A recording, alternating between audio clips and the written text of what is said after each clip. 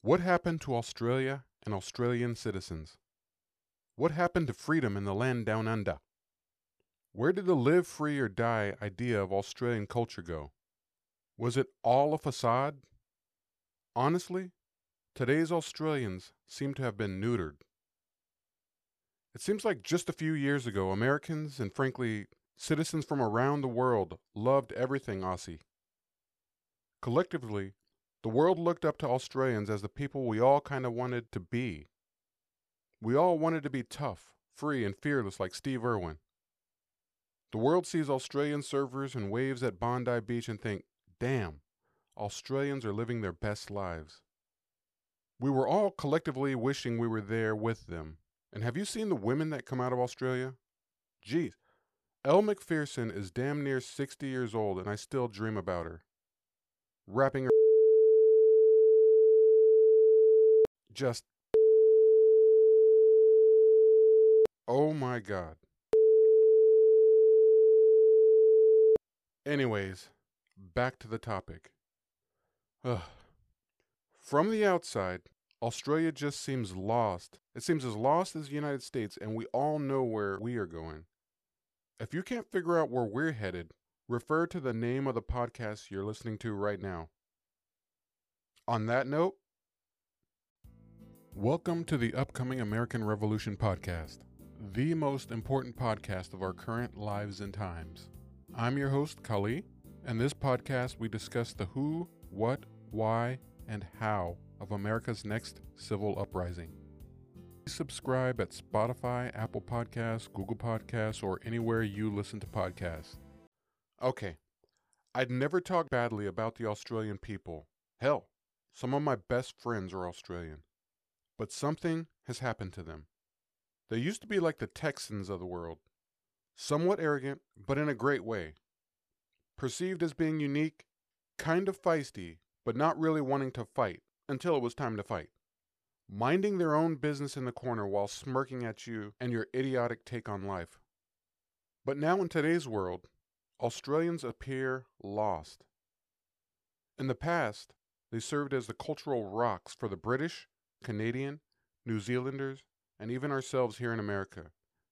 They didn't make rash decisions, but when they did make a decision, they went for it. All in. Look at what Australian soldiers have done in the wars they've been a part of. They are absolute beasts. And that was their entire culture. But where did that collective ethos go? Australians were hardy people who rose from their penal colony roots to survive in a land that's just about as inhospitable as any place on the planet. Australia has incredibly dangerous landscape. Hell, it has the outback. We all want to go there, but most of us know that if we were to finally get there, we'd probably die of some ridiculous reason like getting lost or running out of gas or something. We've all seen Mad Max, and apparently that's what we all expect in the outback, but with kangaroos. Australia has incredibly dangerous insects like giant centipedes and funnel web spiders. It has crazy snakes like the inland taipan and the death adder. Now, I'm not one to judge, but it can't be good if it has death in its actual name. Australia has venomous frogs and reptiles like saltwater crocodiles. And besides great white sharks, they've got fish and other aquatic life that are insanely dangerous. Are sharks fish? I don't know. Anyways, they have blue-ringed octopus that you can't even see in the water, and stonefish, which are camouflaged like rocks, until you step on them and briefly realize that they are the most venomous fish on the planet. They've got bunches of dangerous jellyfish like Portuguese man-o'-war, and even dangerous birds like cassowaries. And the dingoes? Dingoes are kind of terrifying if you don't have a gun. And we all saw the movie, if you don't watch out, they'll eat your baby. Well, many of us have dreamed of visiting Australia for most of our lives. But unfortunately, there is a threat that people haven't been able to escape in Australia today. In spite of all the dangerous land, weather, and creatures, it's a threat so devastating that the Australian people have to cower in fear or risk being destroyed. What could it be that would terrify one of the world's toughest populations? An invading army? Definitely not. Monkeypox? Nope. Illegal immigration? Fentanyl-laced Vegemite sandwiches? A newly discovered Australian super koala? No. Murder hornets? A newly identified human-engineered virus? Well, kind of, but no. The real answer is that the most devastating threat to the Australian people today is the Australian government. Just like most modern governments did during the China-originated pandemic, the Australian government took every opportunity to seize more control over their populations, all under the guise of keeping them safe. The Australian government went full tyrant mode as they chased a zero-COVID policy. And they did all the same things the Communist Chinese government did. They banned people from leaving the country. They banned people from entering the country. They banned people from traveling between states and territories within the country. They banned people from walking outside by themselves. They forced people to wear masks to be in public places. They banned groups of presumably free people from meeting in public. They prohibited protesting against the government. Although I'll point out, they didn't ban some of the woke political movements such as Black Lives Matter. Yes, I know what you're thinking. They had Black Lives Matter protests, even though only according to the gods of Google, about 400,000 Australians of more than 26 million have some sort of African ancestry. But the woke protesters, they got COVID passes apparently. The government managed to arrest liberty activists such as Simeon Boykov, who you may know as the Aussie Cossack. And they also arrested reporters such as Avi Yemeni from Rebel News. And all they did was try to speak out and report on the obvious tyranny that was happening. Countries from around the world were doing lockdowns, but Australia's tyrannical government came in, took a lesson from Crocodile Dundee. That's not a knife. That's a knife. But instead, the Australian government said, "That's not a lockdown. This is a lockdown." Well, they raised the bar, and those lockdowns led to police arresting and beating people merely for being outside without proper authorization or the proper papers. Yes, like the Nazis would have done. Police actually beat people who were not violent. They pushed down old ladies for daring to disagree with the government. They arrested people for merely questioning the lockdown policies. COVID authoritarianism led to police trampling protesters with horses. It led to police pepper spraying people for doing nothing but daring to live their lives as free individuals. And it's all on video. The Australian government seized people and put them into quarantine camps, like they had Ebola. They also threw people who committed no crimes in jails, as though those people were eating humans or something. Nanny state government tyrants were trying to legislate and impose an impossible zero COVID standard on an entire fucking island continent. It was crazy. The Australian police became tyrants in full view of the world, and with no shame. And it's not hyperbole to point out that groups of Australian police standing on corners mirrored historic photos taken in Austria and Germany during World War II. And it was not a good look. Now, unlike in the United States, the Australian government couldn't blame over-aggressive policing. They couldn't blame the inner-city gun violence. They couldn't blame drugs or gangs. They couldn't suggest long-stemmed racial issues were leading to riots because Aboriginal populations aside, their police had little historic context of systematic racism. Unfortunately, Australian police seemed to beat people just because they could, and some of them appeared to really like it.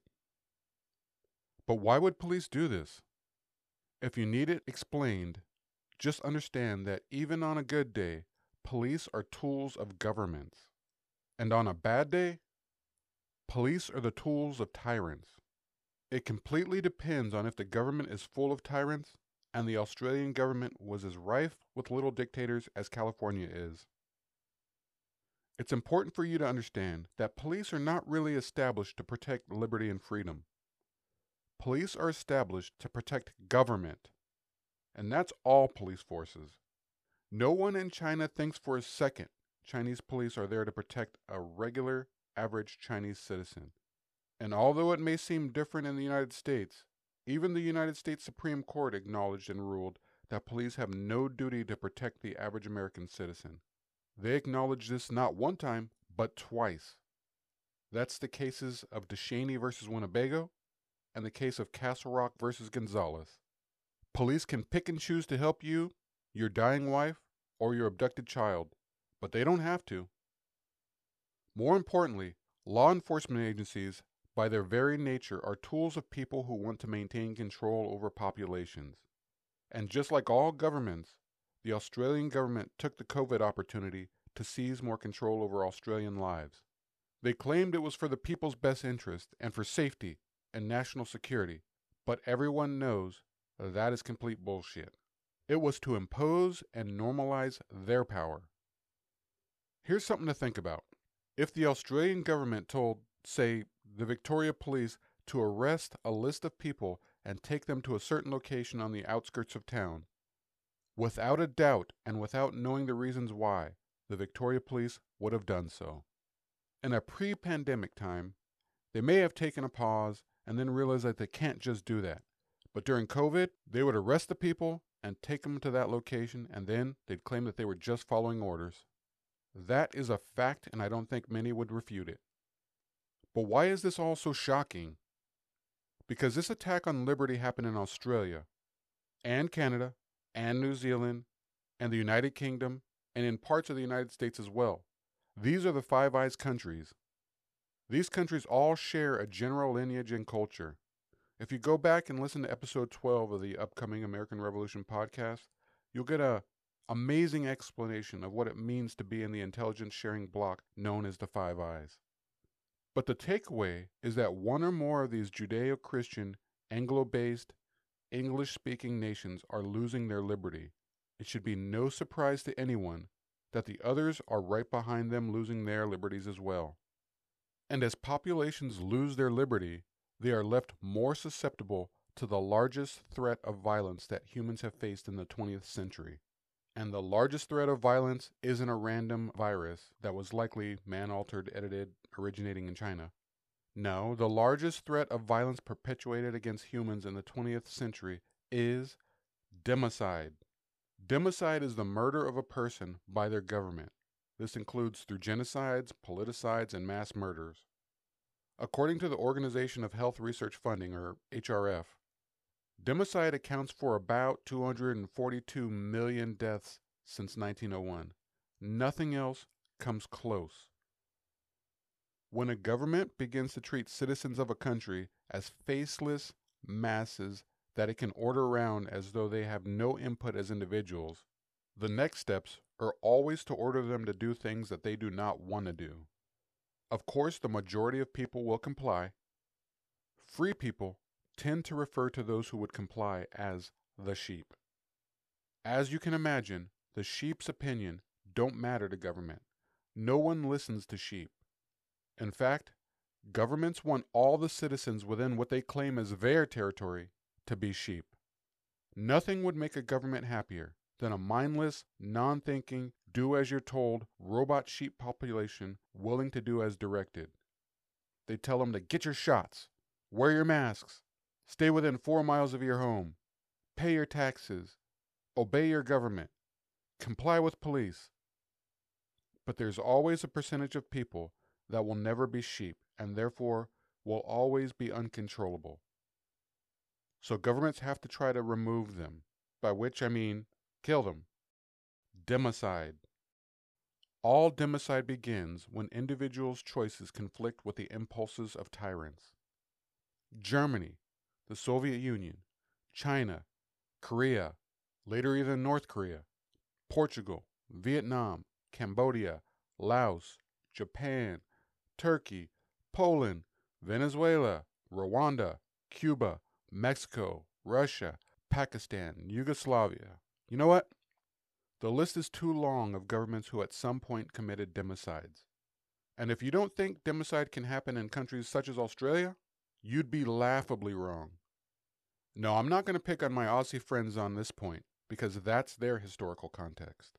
However, I'll instead refer and remind you to the land that I love, the United States, where by definition, democide has occurred numerous times. In our Revolutionary War, in our Civil War, the massacre deaths of Indian tribes, even by some Democrat states during the Civil Rights Movement. Executions in jails are definitely democide, but we all agree with those, so I'm going to ignore those. But let's look at Waco, when the FBI, ATF, and DOJ had a hand in burning to death some innocent Americans they accused of, something or another, based upon anonymous sources that affected no one else, and they have never been able to prove. But after the fire was extinguished and the smoke still lingered, the government first claimed the people started the fire inside. That didn't work.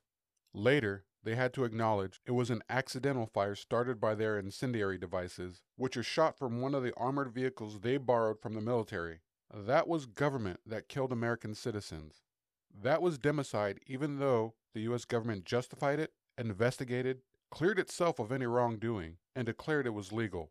And then it ceremoniously declared that the government was the hero. Do you see how this goes?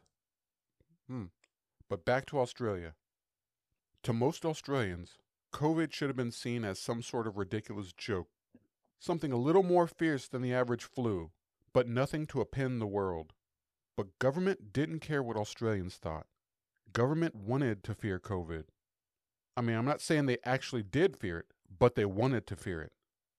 What governments ultimately fear is an uprising from the citizens. And because of that, the one thing all hopeful tyrannical governments want to do is to get the guns away from the citizens of their country. And that's what Australia did in 1996. After a mass shooting in Port Arthur, Australia, the government, no surprise to anyone, used safety as the reason to ban firearms ownership from the Australian people. But because of the confiscation of guns in Australia, the government has managed to emasculate the very men that the rest of the world's men have tried to emulate. Without guns, the free men stood no chance against the tyrant government. It's just as American founding father Thomas Jefferson noted, and I keep on bringing it up, when the people fear the government, there is tyranny, and when the government fears the people, there is liberty. Well, the Australian government does not fear the Australian people.